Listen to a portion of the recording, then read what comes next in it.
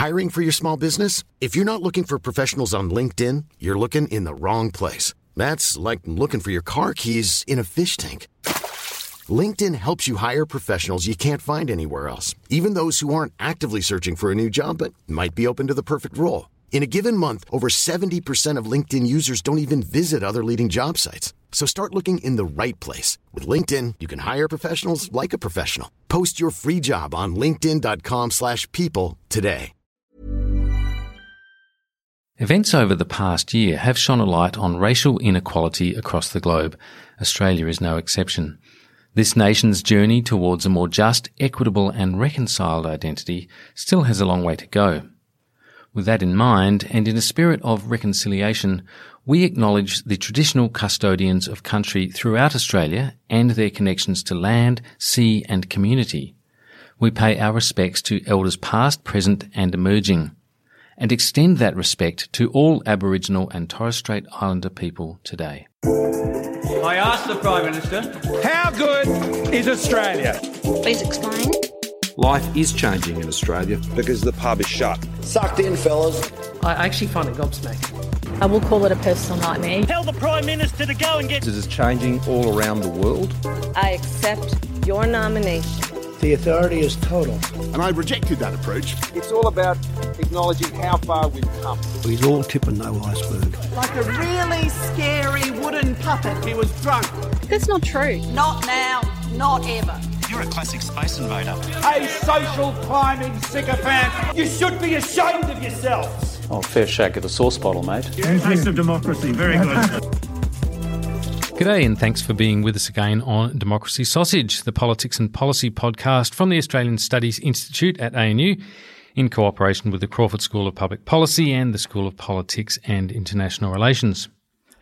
Scott Morrison's got plenty of problems right now, not least with showing that he is coming to grips with the gravity of dysfunction within politics and within his government. As of right now, 3 of his MPs are in doubt over their involvement or handling of serious assault or bullying claims, and a cabinet reshuffle is imminent, probably happening as we record this podcast. It was only a few weeks back that the focus was on Anthony Albanese's performance, with questions about his ability to cut through, his competitiveness against the dominant Morrison, and the likelihood of an election this year as the Conservatives moved to cement their advantage by getting another 3-year term.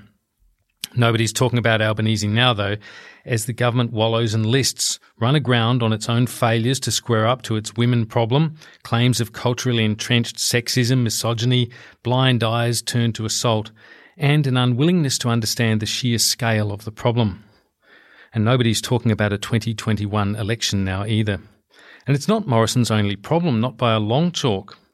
There's the end of the $90 billion plus JobKeeper wages subsidies, winding up today as we record this episode, with as yet unknown implications for thousands of jobs. There's the cold and deteriorating bilateral relationship with our biggest trading partner, China, which we've talked about a lot on this podcast and will certainly keep discussing. And there's the hash Australia has made of the climate change question for more than a decade, of infantile indulgence which is now manifesting in not just international pariah status, but increased risk of carbon tariffs.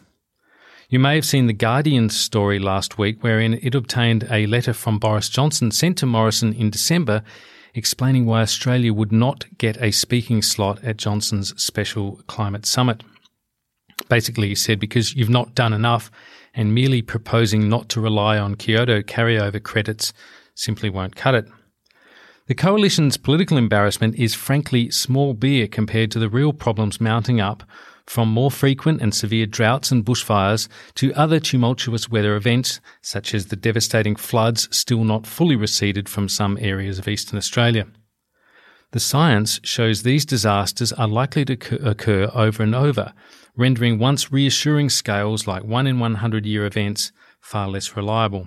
So, joining me to discuss these issues are 2 ANU scholars who deal in the empirical facts rather than the unedifying sophistry we've got from politics for too long now. Dr. Beck Colvin is a senior lecturer and social scientist with the Resources, Environment and Development Group at the ANU Crawford School of Public Policy. She researches how groups of people interact with each other, especially in settings of social and political conflict with regard to climate and environmental issues. And she's particularly interested in the role of social political identity in shaping these interactions. Welcome, Beck. Thanks, Mark. That's a mouthful, isn't it? You've certainly got a lot that you're interested in there, and we'll certainly come to all of those. Our other guest is Professor Jamie Pittock. He's from the Fenner School of Environment and Society, and he's interested in climate change and how we respond to it as political leaders, what our planning laws are, and how we manage risk and equity considerations on floodplains in coastal areas, how dams and other constructed features affect the landscape in a more turbulent atmosphere, and what this means for ecosystems. Great to have you here, Jamie. Pleasure to be here, Mark. So let's start with these recent floods, because that, I think, is probably what prompted me to dedicate this episode to these sort of climate change questions. And there are so many, of course. That 1 in 100 year sort of scale that we hear, whether we hear it about a bushfire or we hear it about what is now usually referred to as a rain event or a flood event. How useful are these things now, given that it seems like almost literally and figuratively the ground is shifting? They're useful and they're not useful. This is a scientific line that is the likelihood of a flood occurring that's so large that it happens only 1 in 100 year, or 1% chance a year. And these are calculated based on the historical rainfall records that in Australia go back perhaps 150 years at best. The problem is that with a shifting climate, the rainfall is changing, and in general we're expecting more rain or more severe rainfall events that cause these floods. So the 1 in 100 year event's not a great measure. The problem is, what do you use instead? If the 1 in 100 year event's becoming the 1 in 50 year event, where do you draw the line about things such as where we build a house? Yeah. I mean, that's true, because really what you're saying is there's a limited amount of sort of historical data on which to base those sorts of claims. Two, the weather is shifting anyway, right? So even if you could make an absolutely accurate, if you could look back 300 years, say, and say, well, this kind of rainfall happening in a short period of time only happens on average once every 100 years. But if things are changing, that's all that's giving you is a reasonable read of the past, not a good read of the future. My scientific colleagues can look back and use things like the floodplain soils or cause of sediment from past flood events. Perhaps even tree growth that will have been affected by high rainfall, spurts of it, particularly in long-lived species or in fossil records. The problem in doing that is that vast areas of Australia's flat land would then no longer be areas that we would want to develop for urban areas and so forth. It's a problem around the world, so other countries are grappling with this. The United States is moving to a 1 in 500 year standard to limit development, and the Dutch have gone to 1 in 1,000 to 1 in 2,000 year limits. Really? So just stay with that for a moment. Let's go with the US and the 1 in 500, you're saying. Mm. So what they would be saying there is that on the statistics, that on the evidence that they have, there's a 1 in 500 year frequency of inundation, say, if that's what we're talking about here, inundation from flooding, rainfall flooding presumably, but it could be coastal as well, could it? Indeed. Which, of course, we know is affected by a rising sea level. Absolutely.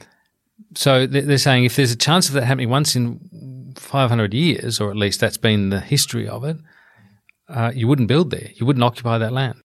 Well, that's right. You either wouldn't build there or you would build only flood-safe infrastructure. Right. In Western Sydney, that's a bit problematic because the historical maximum flood gets to 20 metres deep, so a few stilts won't do the job. So we really have to start making some tough decisions. Australian governments have ducked these questions through our history. It was Governor Macquarie who first complained about people building on floodplains in Western Sydney in 1817. Since then, a lot of governments have allowed things to be built where they shouldn't be. And we've now got this societal dilemma about what do we do about, it's not just limiting new development, it's what do we do about historical development in harm's way. And it's not just floods. As you said, Mark, it's also sea level rise, and it's also things like building in fire-prone areas that we shouldn't do anymore. Yeah, and of course that's a very fraught issue, isn't it? Beck, you've just published an interesting piece with Professor Frank Yotzo, who we've had on this podcast before as well, and you're looking at public attitudes to climate change, which is really interesting because I think this goes right to the heart of the problem I think Australia's been grappling with for some time, which is it's all very well to have the science showing you, accumulating evidence about climate change. And it's even all very well having a lot of people accepting that that is valid and so forth. And there's a lot of evidence to suggest that Australians broadly and many populations have accepted this. But it's quite another thing for that to manifest in people changing their votes on the basis of policies associated therewith. Yeah, for sure. So that was something we were quite interested in with this particular study. So we collected data on Australians' attitudes toward climate change, but in the context specifically of the 2019 federal election. And so one of the questions, like we couldn't assess this directly, was it the climate election or was it not the climate election? But the questions that we ask help us to look at how does climate change factor into people's voting behaviours. And so the thing that we found, which fits with what you were just saying, which is that the vast majority of Australians think it's important that Australia reduces greenhouse gas emissions. So that's important because, as you pointed out, it's a legacy of toxic politics and misinformation in Australia. So from the mid-2010s, Australia was second only to the United States in terms of how divided on left-right political lines we were on climate change. So the fact that there is that big majority of people going, reducing greenhouse gas emissions is important is a useful thing to note. But what we found was that only a small fraction of people, including those who said it was extremely important that Australia reduces greenhouse gas emissions, considered climate change as the most important issue when they were choosing who they'd vote for. So that's telling us that, well, a couple of different things. One, it probably wasn't the climate election, so the climate election wasn't lost, which is important to note, but also raises questions about what will it take for Australians to elevate the issue of climate change such that it does create a political mandate for action for greenhouse gas emissions reductions as opposed to action in the opposite direction, which we'd seen claimed as a mandate in past elections. It's so complicated, all this, isn't it? Because you never really know what determines an individual's vote. I mean, you can ask them and they might not even give you a perfectly accurate response. For a start, some time may have elapsed and they may have changed their view or they may obscure what was their main motivation. I think back, for example, to the 2007 election, which is in a sense before all of this began, although let's remember that both sides of politics going into that end of Howard start of Rudd era election, both sides were technically sort of brooking the idea of an emissions trading scheme because that's what John Howard had commissioned that Shergold research on, and there was essentially some sort of level of agreement around that. But it's very hard. I mean, I was covering politics at the time, and it's very hard to say, well, what was the factor that saw the end of the Howard government? Was it work choices, which, they'd gone very strongly on. They'd got control of the Senate after 2004 and got rid of the, safety net and so forth. So there was a lot of disagreement about that. There was Rudd's embrace of national high-speed broadband, the coming of the NBN. There was climate change itself. Rudd was much more sort of front-footed about it, and Labor was generally. But of course, there was the fatigue factor after a dozen years of the coalition government. There was the fact that Rudd was essentially quite like Howard in some ways, sort of socially conservative and unthreatening, proposing to spend even less than Howard did at the election. So you've got a million kind of issues, and of course you've got many more than that in terms of votes being cast by individuals. You can care quite deeply about something, but it may not be the thing that you turn your vote on in the end. Yeah, and I think as well, so we came at this issue from, we're interested in climate change and people's attitudes. Let's look at some aspects of election behaviour in that regard. But other colleagues at the ANU who are embedded in that political science space, like you are, have done more analyses that start with what drove the election outcome and then have looked at climate change as one of several factors. And I think their findings pointed toward climate change not being a decisive factor in that context as well. Yeah, but it points to a lot of things not being a decisive factor, which actually points to, the other alternative, which is that a lot of things accumulate towards a person's picture of the two options. And in the case of the 2007 election, my assessment, my sort of gut assessment of it was, and from being close to covering it, was that essentially Rudd gave nervous voters finally a reason they could safely leave the coalition, sort of vote for the future, but without radically changing it too much. And I shorthanded at the time that Kevin Rudd was kind of Howard Future Boy. He was Howard who believed in climate change and the internet. And right. Howard couldn't really bring people to that point because he'd been around too long and was a bit older and had been quite reluctant. And of course, there was the apology in there as well, which was a big issue for many people as well. Of course, many people you'd say on the left it was a big issue for who were probably already going to be voting Labor. So all of these things are quite difficult to nail down. But it seems to me the climate change question is really ripe for this sort of discussion because it's the famous kind of mile wide, inch deep issue. That is, yes, everyone believes we need to do something about it. But if you tell them, okay, as the coalition effectively did, well, we're going to double your power prices, your household electricity prices. Do you still want to make that change? And they go, and sort of pull back. And that was really what Tony Abbott was so effective at doing in 2013, for example, Jamie. Well, indeed. And I do wonder whether issues like climate change have as much salience in some of the marginal electorates as they might say in Canberra. And the regional electorates, yeah. And ironically, it's the marginal electorates and regional electorates on the East Coast that have been hit hardest by this flood event. In my watery field, we say that policy is governed by the hydrological cycle, that essentially reform only occurs when there's a drought or a flood. I'd like to think as a researcher in the field we can build good governance and policy on more evidence-based and persistent improvements.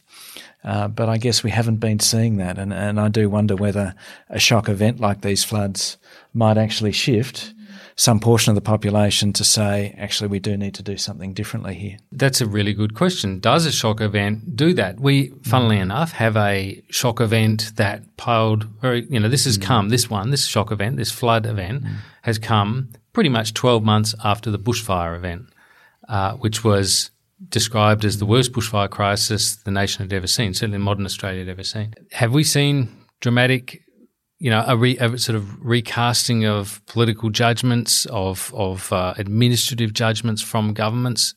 Is it too early to tell on the basis of the bushfire thing? Or, think about it. We've had the bushfires and we've had the pandemic, which is not related to the climate, of course. And then this flood. We've been in a sort of a state of some level of alert and emergency for quite a while now. And I'm just wondering, psychologically, how do we factor all that in? How do our governments factor it all in is really what I'm saying.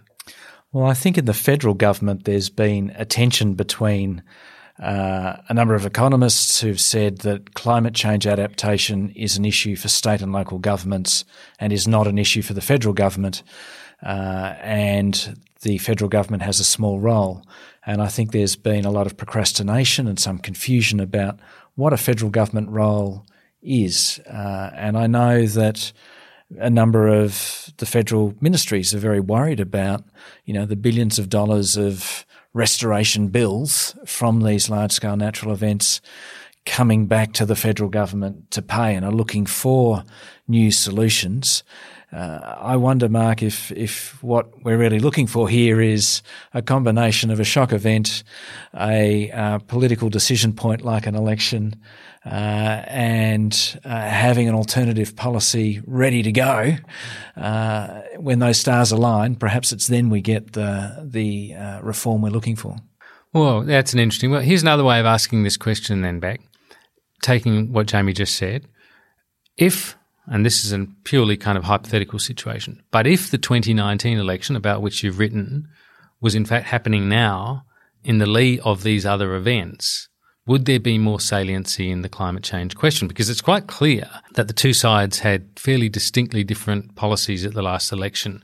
And indeed, Labor has apparently walked away from its 45% cut by 2030 and its steeper emissions reduction task. We're not sure where it's going to land. Neither side's Labor's committed to net zero by 2050, but neither side had. Is that right? No, actually, I think Labor had committed to net zero by 2050. But now that we're on this side of these two big climate-related emergencies, the bushfires and now these floods, would that be the sort of game changer that might take climate change from an issue people care a lot about to one they actually turn their vote on? Well, it'd be interesting if we had another version of Earth where we could test that to see. Yeah, that's right. But I think like what Jamie described is the idea of a policy window opening. So is the sentiment in the public in the right position where the policy that's ready to go is catalysed by a significant event?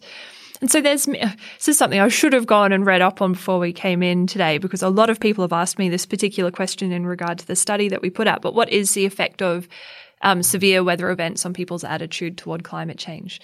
So and how lasting is it too? Yeah, so that's the main point that I remember. So the thing that I can recall is that there's mixed evidence. It depends on the type of event, the disposition of the person, all sorts of other factors that vary enormously from place to place and person to person. But there is a decaying effect. So there will be a short-term impact, and then over time, I suppose that's why women give birth to multiple children. They can't remember how bad it was. Yeah. Yeah, well, I mean, we know that, any physiotherapist will tell you that, people go away and do the exercises for the first few weeks and then they, the injury's sort of gone and they sort of essentially stop doing it. I mean, it's kind of a human tendency to, when you're proximate to whatever the emergency was, it's much more front of mind, and gradually it gets incorporated into the past, and it's tempting to revert to old ways. And something that was a little bit different about these fires was if you compare the debate in the media, or the way the fires were depicted in the media now compared to the 2009 fires, climate change was a lot more dominant in, not necessarily always in a constructive way in the way that it was talked about, but there is a distinct comparison to the 2009 fires and the way they were represented in the media. And there's also the strong institutional acknowledgement of the role of climate change in increasing the risk of events that were as extreme as what we saw. All right, we'll take that point up again in just a moment. Just take a quick break and be back. Ryan Reynolds here from Mint Mobile. With the price of just about everything going up during inflation, we thought we'd bring our prices down. So to help us, we brought in a reverse auctioneer, which is apparently a thing. Mint Mobile Unlimited Premium Wireless. How to get 30, 30, bit to get 30, bit to get 20, 20, 20, bit to get 20, 20, bit to get 15, 15, 15, 15, just $15 a month? Sold! Give it a try at mintmobile.com/switch. $45 up front for 3 months plus taxes and fees. Promo rate for new customers for limited time. Unlimited more than 40 gigabytes per month. Slows full terms at mintmobile.com.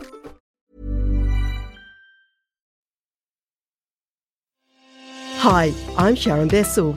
Policy Forum Pod is the podcast for those who want to dig a little deeper into the policy challenges facing Australia and its region.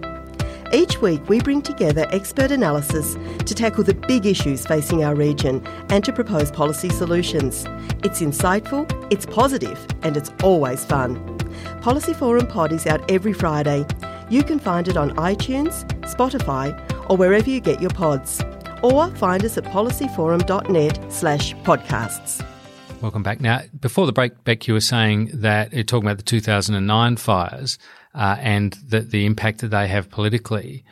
I'm interested in this whole question about, I suppose we're talking about the taxonomy of these issues in a way in terms of against politics, right? One of your interests is the way in which people identify or construct their identity by association with issues, I suppose, or association with groups that are connected to issues. And in Australia, that's been, that's in a sense been the great blight of the climate change question in a much stronger way, for example, than has been the case in the UK, when Boris Johnson, as I mentioned in my intro, is much more progressive on climate change questions. So in Australia, there's a very strong association with climate denialism on the right and with sort of climate evangelism on the left, I guess, as the right might see it. And when issues are like that, I guess that as much as anything else, as much as the facts of the policy area can dictate where people sit on it. You've reported some of this research in your piece, haven't you, that shows that, coalition voters are less, that, even when they're inclined to believe in it, are less inclined to believe in it very deeply. Yeah, and so there's issues of interests that may come into play around these sorts of things as well, but there's a concept from political science that's really helpful for thinking about this, which is affective polarization. So affective in the sense meaning to do with how we feel, our emotions. And so the affective polarization is that we form our positions and the strength of our positions less on the substantive issue, but more on the group relationships. So expressing how different we are from those people over there. So that relates to another concept, which is expressive partisanship, which is where we express who we are in terms of our partisanship, our political identity, or other identities that are relevant to politics or relevant to policy issues like climate change. And we're not really thinking about what is the depth of the issue. How do you weigh up the costs and benefits of action now, action in the future, of reducing emissions now or dealing with houses built in flood areas? It's about whose side am I on, what position have they taken, and how do I want to differentiate myself from the people that I see as being different from me. Often it's that differentiation that can be really profound, as opposed to looking for the group that we belong to. It's saying, I'm not like them, I'm different from those people. So how much can we – this is an unfair question. Perhaps you should be asking me it and I can opine much more freely on it. But I wonder how much we can sort of blame Tony Abbott for this, because in a way Tony Abbott's come along and kind of really seized on this issue. Bear in mind he seized the leadership of the Liberal opposition, the coalition opposition at the time, leadership of the Liberal Party, from Malcolm Turnbull at the end of 2009 on this question, very much on Turnbull being seen to be too far out in front of his party, too progressive on climate change, brooking the idea of an emissions trading scheme.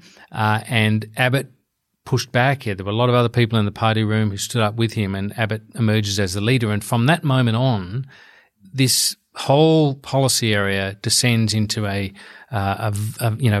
febrile kind of binary. You are either on the left and you're pro-action on climate change, or you're on the conservative side and you're not.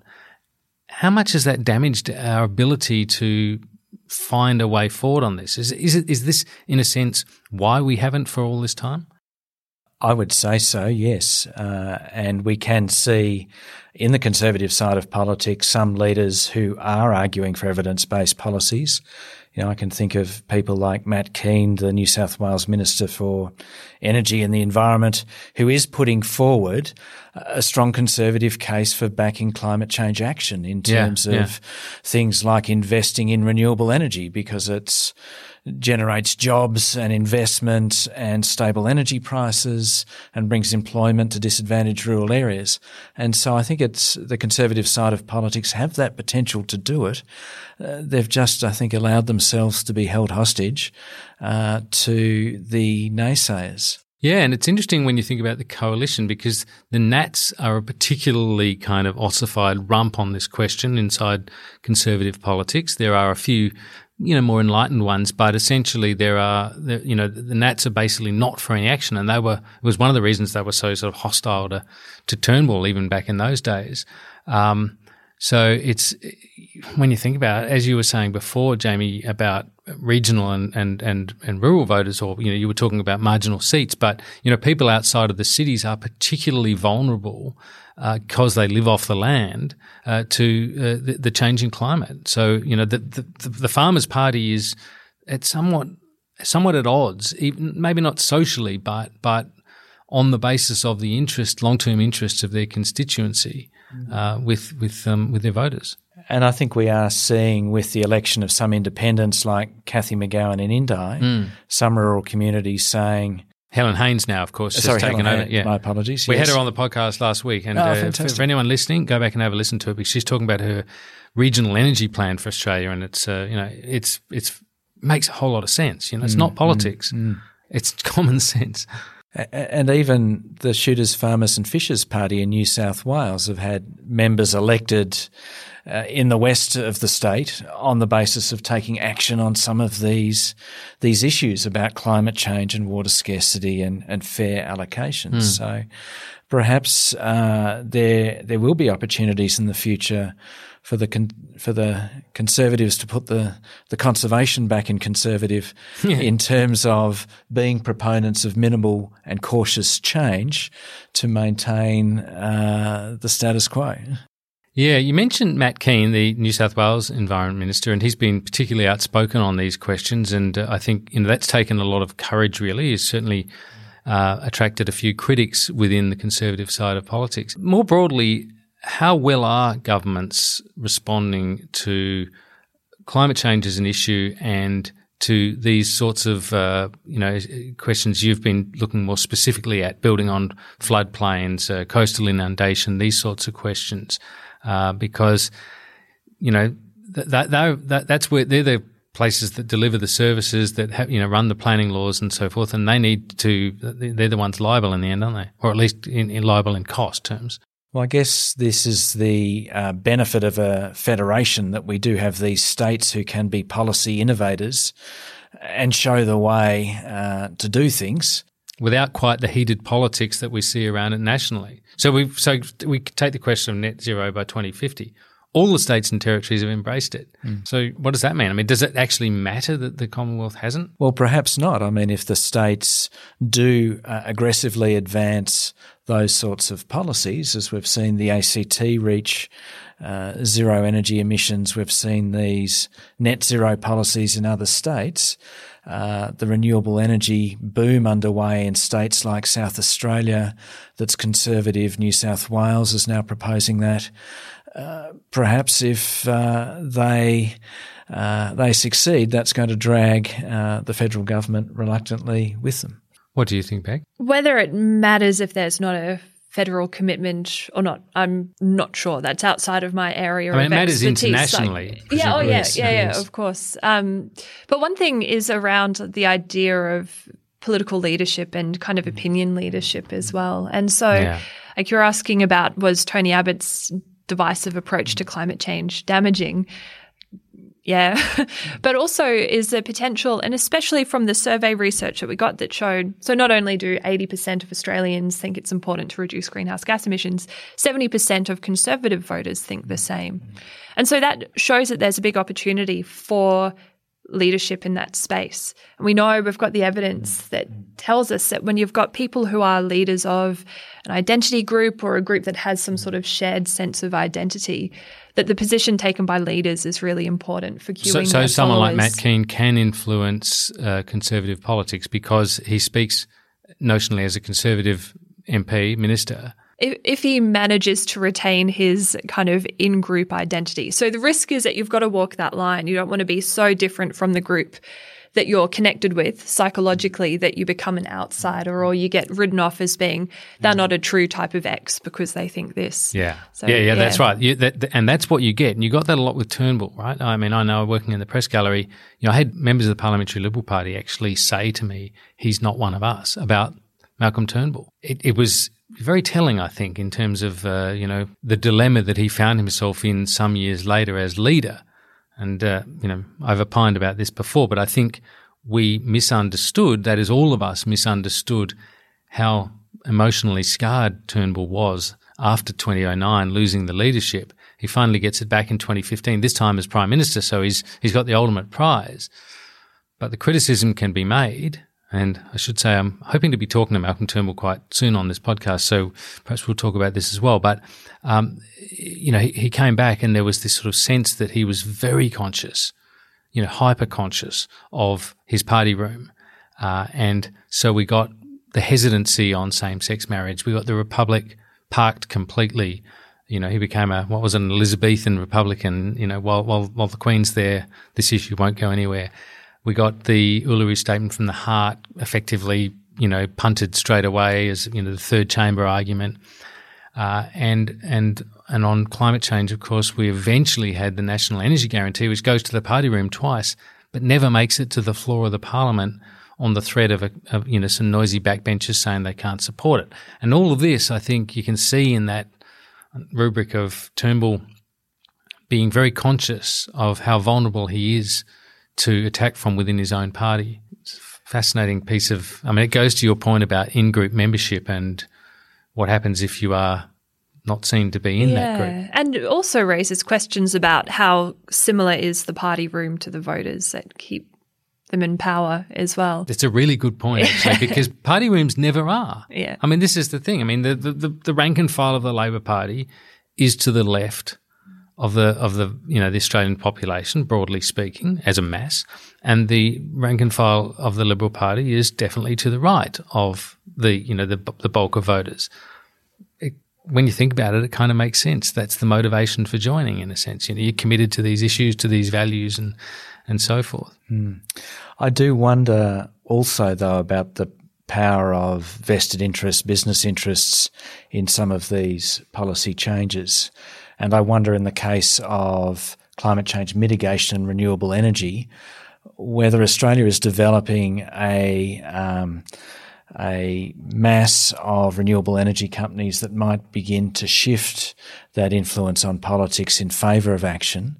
Whereas I think what we're seeing in terms of climate change adaptation, particularly in New South Wales, is the interests of the developers pushing against sensible policies like limits to developments on floodplains, right? Because they are targeting that land for development in harm's way and don't want state government constraining that business opportunity. Yeah, it's a really interesting point. I was in Byron Bay. In fact, I did one of these podcasts from there middle of last year, and the development in Byron Bay, of course, is it's well known that there's a lot of coastal erosion there. There's a tidal river that sort of flows around the back of it and comes out along the beach just to the north of the town. And so that spit of land is, as people tell me there, is vulnerable to inundation from both sides. And there's a lot of development there. There's a lot of money. You can imagine that it's fairly expensive real estate. And you just look at it, even with a lay eye, you look at it and you think, this is not very high above sea level here. And that's a good microcosm, I think, of the pressure that's happening for development in a number of places up and down the coast, but on floodplains, presumably inland as well.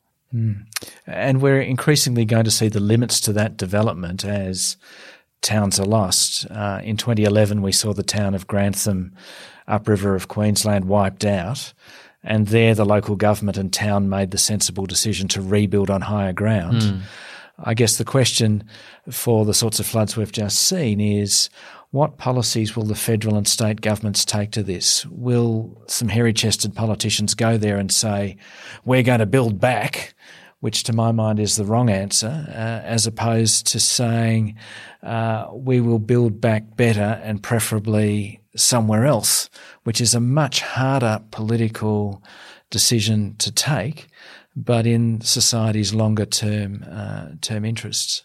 Well, you mentioned about business potentially driving the government, and we've seen this in social policy as well. In this area, I mentioned in the introduction about gender relations, for example, businesses way ahead of governments, or certainly of the political class on these sorts of questions.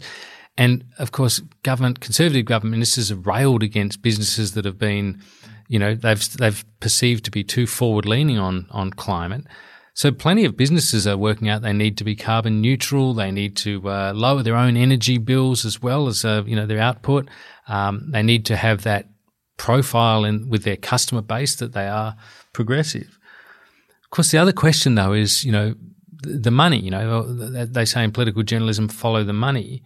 Talking about the sorts of inundation crises that we've seen with certain towns and the like. How do you ensure those things? I mean, if you follow the money, surely those properties become extremely expensive to insure if they are in a place that's prone to a flood risk. And is that why the 1 in 100 years or 1 in 50 or 1 in 500, is that why those things matter? Well, yes, it does. And indeed, it's interesting, the Insurance Council of Australia has just changed its policy in relation to the proposal to raise Warragamba Dam in Western Sydney to capture more floodwaters.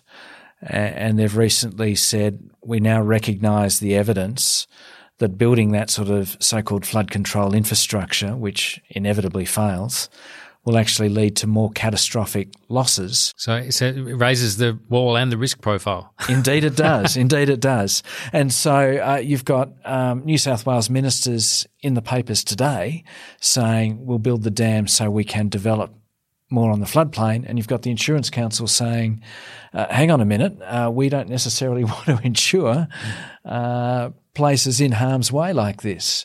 And perhaps it's the insurance industry that's actually providing the policy reform that we need here.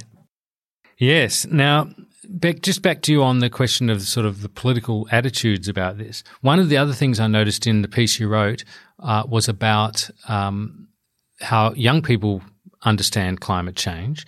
And I think you make the point that if the young people who say it's a pivotal issue now continue to hold that view, as new voters come onto the electoral roll, this will increase. Can you talk to that point?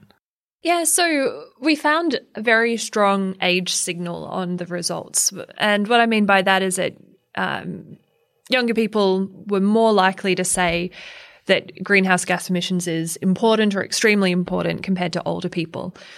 And so this was something that we could then look at what's going to be the age distribution in Australia in the future, as inevitably people are going to age. We can't assume some sort of inevitability about people's partisan allegiances shifting over time, but we can look at how people are going to age. And we do know that people generally become more conservative, but on the other side of this, on this particular issue, this is a cumulative issue. This is an issue that's sort of getting worse, right? So I don't think it's too heroic to suggest that, the problem won't go away and therefore people will continue to be, if they're concerned about it now, there's going to be a lot of evidence to keep them concerned, a lot of worrying evidence, unfortunately. And there's all sorts of things about how we interact with new information that threatens our understanding of the world. So for older people who had to learn about climate change after they'd already set up their view of the world, what it means to be a good person, what it means to be responsible, so on and so forth, climate change can threaten that idea of how the world is. But for younger people who are coming into the world knowing about climate change, it doesn't have that same level of kind of sandpapering necessarily with the state of the world. But also one of the other things that a lot of the literature about, which you're probably very well across, that shapes people's attitudes in the longer run are the major social and political events that happen within formative years. So when you're late adolescence, early adulthood. So for the young people now who are looking at the fires that we had last year, seeing the floods, seeing event on event on event on event, and they know they've been taught the science, they can see the evidence. They're going to have a very different relationship to climate change as they age compared to older people now. Beck, I'd be interested with your research whether some of those people who are reluctant to translate any concern about climate change into political action, would they respond differently in terms of climate change mitigation if it was couched in terms of Australian energy independence, not relying on imported fuel, the Ross Garnaut, Australia as an energy superpower? Would that change their minds as opposed to a climate change issue? I think there's good evidence to suggest that that's likely the case. So I haven't seen anything that's looked at those points specifically, but what you're talking about is framing the way that we describe climate change, climate policy in a way that fits with people's values. So not accepting that the entire world is going to cast aside what they care about and start caring about what we care about, and then therefore act on climate change because we care about it and want them to. But looking at what is important to people. And I think also, so right at the beginning, we talked about how our study showed questions around the willingness of folks to make sacrifices to deal with climate change. But like Jamie, what you've been talking about shows the sacrifices that we will be required to make if we don't deal with climate change. And so there's also interesting questions there about at what point are we dealing with what types of costs? Yeah, that's right. And how tangible they are, how real they are. I mean, I've always thought this is one of the problems with this issue, right, is that it's an asymmetric contest between the past, or let's call it the present, which is the accumulation of all the facts that we know of until this moment, and then the future. which of course can't be literally known until it happens. And that makes it always, for some people that say, well, they can argue with that all the time. They can argue, well, that might not happen. Or, how do you know that's going to happen? The casting of doubt, you could watch it in Australian politics. All you needed to do is have a few credible people, one or two scientists who were arguing against the tide, and those who didn't want to believe about the future risk of rising sea levels and so forth could suddenly cite these scientists, and sort of the leveraging up of doubt around that as an excuse not to do anything, not to change anything, was a really important factor. But it has changed because you don't have the Tony Abbott-style argument being put in conservatism anymore. You have, there's a few people still, shouting in the wilderness kind of thing, but you don't hear Scott Morrison sort of actually quibbling with the science. He might be dragging his feet on net zero by 2050 and a few other things, but you can sort of feel the direction of all of this. There's an acceptance now. So, Yeah. That political acceptability window has shifted. It has. And part of, talking about the regional voters, there's Farmers for Climate Action who are doing what they say they're doing in the name of their group. There's also the National Farmers Federation, which have actually good point. adopted a pretty interesting position on climate change. Yes. Meat and Livestock Australia have committed to net zero by 2050 or something along those lines. So there's lots of other important actors in the political sphere that are changing position. You mentioned interests as well. We can go back and look at the resources that were mobilised by the minerals industry 3 times against 2 lots of climate legislation and the minerals resource rent tax. Yes. And their approach, the explicit approach from the Minerals Council of Australia was, government won't listen to us, but they'll listen to the people. So we'll influence the government by affecting public opinion on this issue. Yeah, which works if you've got plenty of money. Yeah, of course, absolutely, and they did. Yeah. But that's shifting. So all of these institutions are adopting different positions, and it's not acceptable nowadays to be an outright denier. You can delay, you can make empty targets, you can say you're doing good things when you're not doing good things, manipulate data, whatever, but you can't deny outright. Yeah. And the risk profile, the risk equation has changed. There's a growing sense that the risk lies with doing nothing, not with doing something. Look, it's been terrific having you both on, Beck Colvin and James Pittock. Really enjoyed this conversation. We'll have to do it again at some point. Look forward to it, Mark. Yeah, thank you very much. And that's it for Democracy Sausage for this early one of this week. I'll be back later in the week with another one. And until then, ciao for now.